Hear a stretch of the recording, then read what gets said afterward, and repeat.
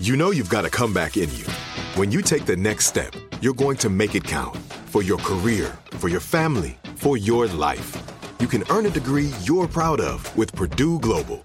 Purdue Global is backed by Purdue University, one of the nation's most respected and innovative public universities.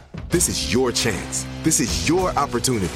This is your comeback. Purdue Global, Purdue's online university for working adults. Start your comeback today at purdueglobal.edu. Hey, and welcome to The Shorty. I'm Josh. There's Chuck. There's Jerry. Let's get things started. Yeah, let's get it started in here. Did you ever have a lemonade stand growing up at all? I believe I did, but it was Kool-Aid. Actually, who am I kidding? It was Flavor Aid. So you're a cult leader?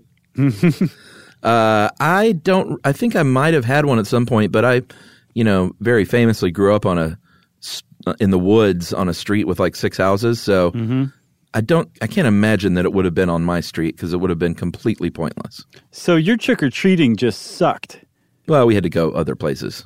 Did you have to take a car to go other places? Yeah, I'd drive over to a friend's house who lived in a big neighborhood that I was so jealous of. That's a good friend to have. Yeah. Oh, I feel like we've had this conversation before. Probably.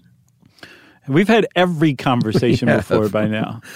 Yes, but this is not about Halloween. This is about the origins of lemonade and also of the lemon itself. Yeah, so I did not know this, Chuck. We have no idea where the lemon came from. None. We know that it's a hybrid of a sour orange and a citron.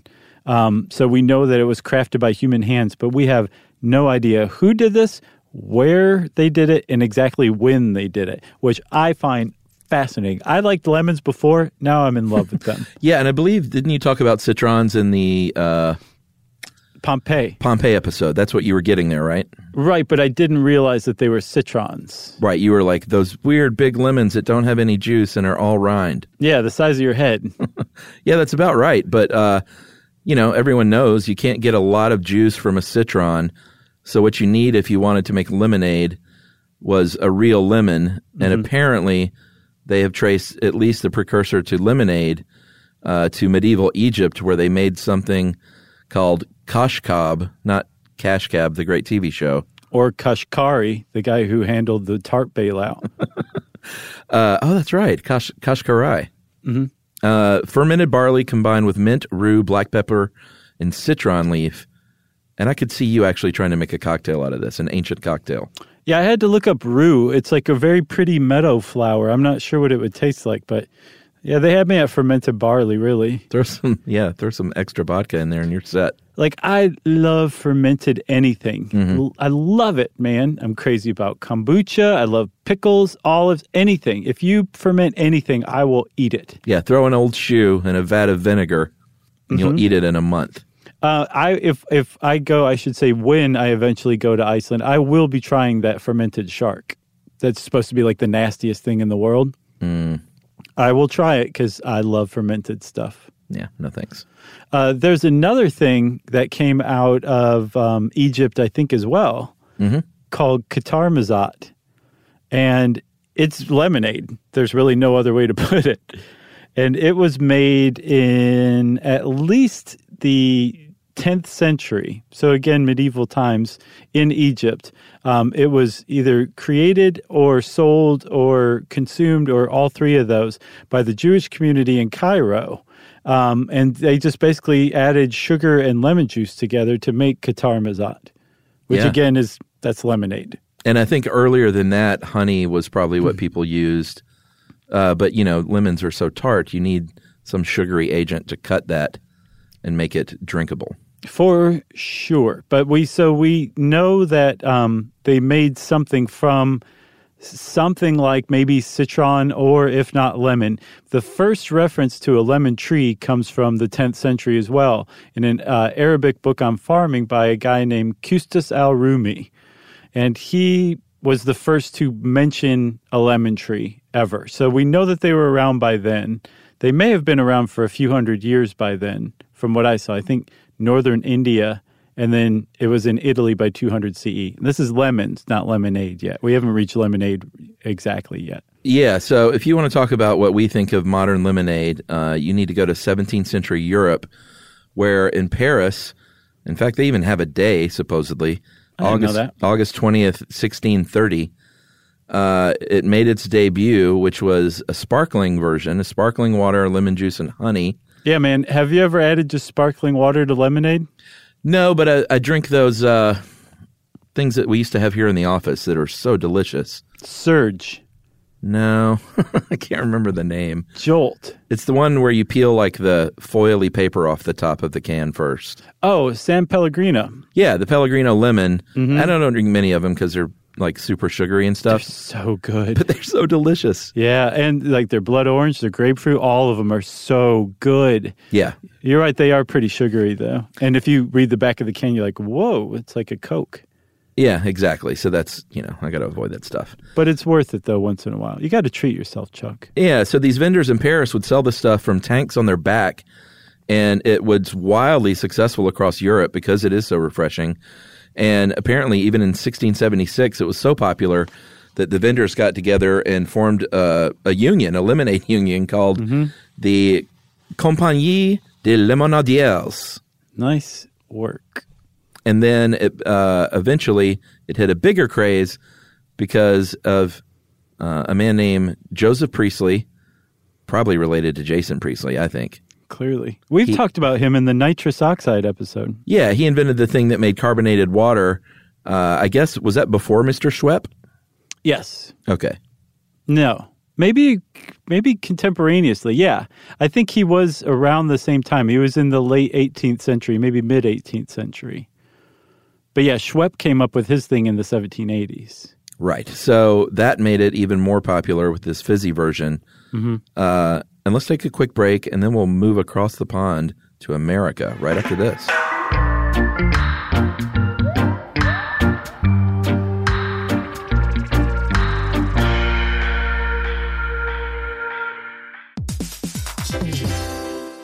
All right, game off. Let's pause here to talk more about Monopoly Go. Because in Monopoly Go, you can team up with your friends for timed tournaments where you work together to build up each other's boards. It's very nice. That's right. And the more you win together, the more awesome prizes you unlock. And there's so much to get. I'm talking about unique stickers that you can trade with friends to complete albums for big prizes, cool new playing pieces to travel the boards with, or hilarious emojis for taunting friends when you smash their buildings or heist their vaults. Plus, Monopoly Go feels new and exciting every day with constantly changing tournaments and challenges, like digging for treasure or a robot pachinko machine. And there's always new timed events that help you win big, like massive multipliers for everything you win or rent frenzies. That's right. There's always something fun to discover in Monopoly Go. So get off the bench and go download it now for free on Google Play or the App Store. Game on! Xfinity has free premium networks for everyone this month, no matter what kind of entertainment you love. Addicted to true crime? Catch killer cases and more spine-tingling shows on A&E Crime Central. Crave adventure? Explore Asian action movies on Hi-YAH. Searching for something extreme? Check out skating, snowboarding, and more on Fuel TV Plus, the global home of action sports. And find crowd-pleasing bops on iHeartRadio's Hit Nation playlist. There's new free shows and movies to love every week. Say free this week in your Xfinity voice remote.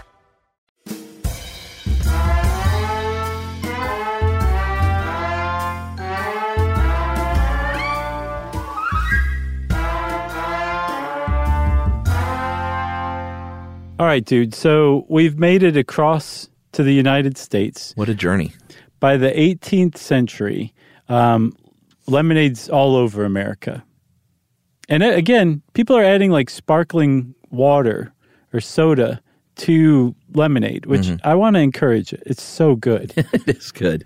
And by about the time of the late 19th century, lemonade, it was pretty popular. People liked it. And the temperance movement actually clamped onto it and said, this is a really good alternative to liquor. You want some liquor? Forget about it. Just drink some sparkling lemonade and you'll be as trashed as you want. Yeah, especially if you enjoy it in its best form, which is to add liquor. Right. I think the temperance movement was like, don't do that. Yeah, it was apparently Sunkist even back then, which I didn't know was around back then. They had a slogan that said, "Goodbye to liquor, here's to lemonade." Yes. And everyone went, "Ugh, that's a lame substitute." They said, "Do we have to choose?" So there was actually a period in the 19th century, 1877 to 1881, where if you were invited to a White House dinner or function or something, you were not going to be served liquor. You had to sneak in a flask. You'd probably get in big trouble because Rutherford B. Hayes, he was the one who signed that that executive order to apparently to curry favor with the Prohibition Party. Yeah. But his wife was very well known as a teetotaler. She was big time into the temperance movement. His wife, Lucy Hayes, and she was dubbed Lemonade Lucy because people, I guess, wanted to poke fun at her for her beliefs. And that wasn't a very good job. And she sighed and said, "Well, I guess it's better than liquor, Lucy." They said, "We hadn't thought about that." So I didn't know that lemonade had a circus connection, did you? Nope. I had no idea that this was a thing, but apparently lemonade, and especially pink lemonade, has a circus connection in that it came from or at least in 1879, from West Virginia's Wheeling Register newspaper, told a story about how the circus turned lemonade pink. And there are a couple of many different versions, but the two stories that stuck of how this happened, one sounds like it could be delicious, and one is really gross. Yeah. So one is found in a 1912 obituary in the New York Times for a guy named Henry E. Allett. And this would have happened years and years before because he ran away as a boy to join the circus. And this story is that he accidentally dropped some red-colored cinnamon candies into a vat of lemonade and just said, "Well, I'm not going to throw this away." And he sold it as pink lemonade, and people loved it. I bet that's good. That's what I'm thinking is that. And what are the little cinnamon candies that we ate when we were kids? Cinnamon candies. Do you remember their name? They were like right next to the lemon heads. Yeah. I remember. Red Hots? Yeah, Red Hots. Good job. The other one I remember is Alexander the Grape. The other I remember is Boston Baked Beans. Yeah, which are not actually beans. They're nuts. They're candy-coated peanuts. Such a weird name.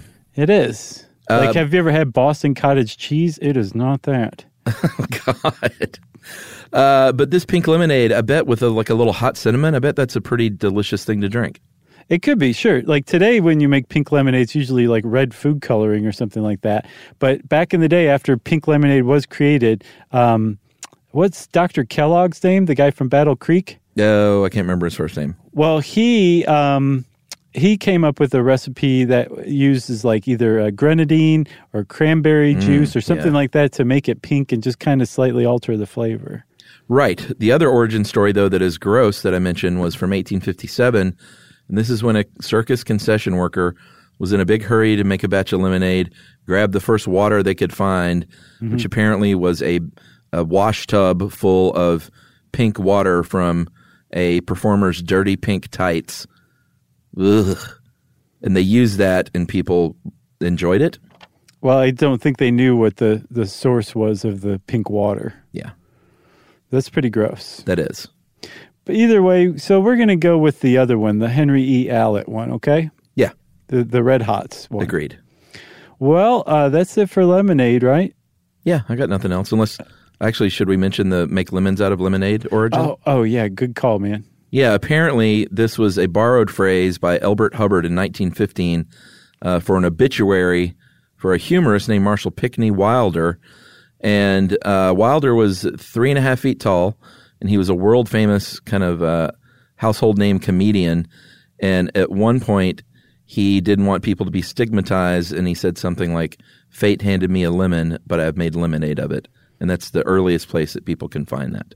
Good for that guy. Yep. That's awesome. I got nothing else. It's a great origin story. Well, I don't either. If you want to get in touch with me and Chuck, you can go to stuffyoushouldknow.com. It's got all of our social media links there. And you can send us an email to stuffpodcast@howstuffworks.com.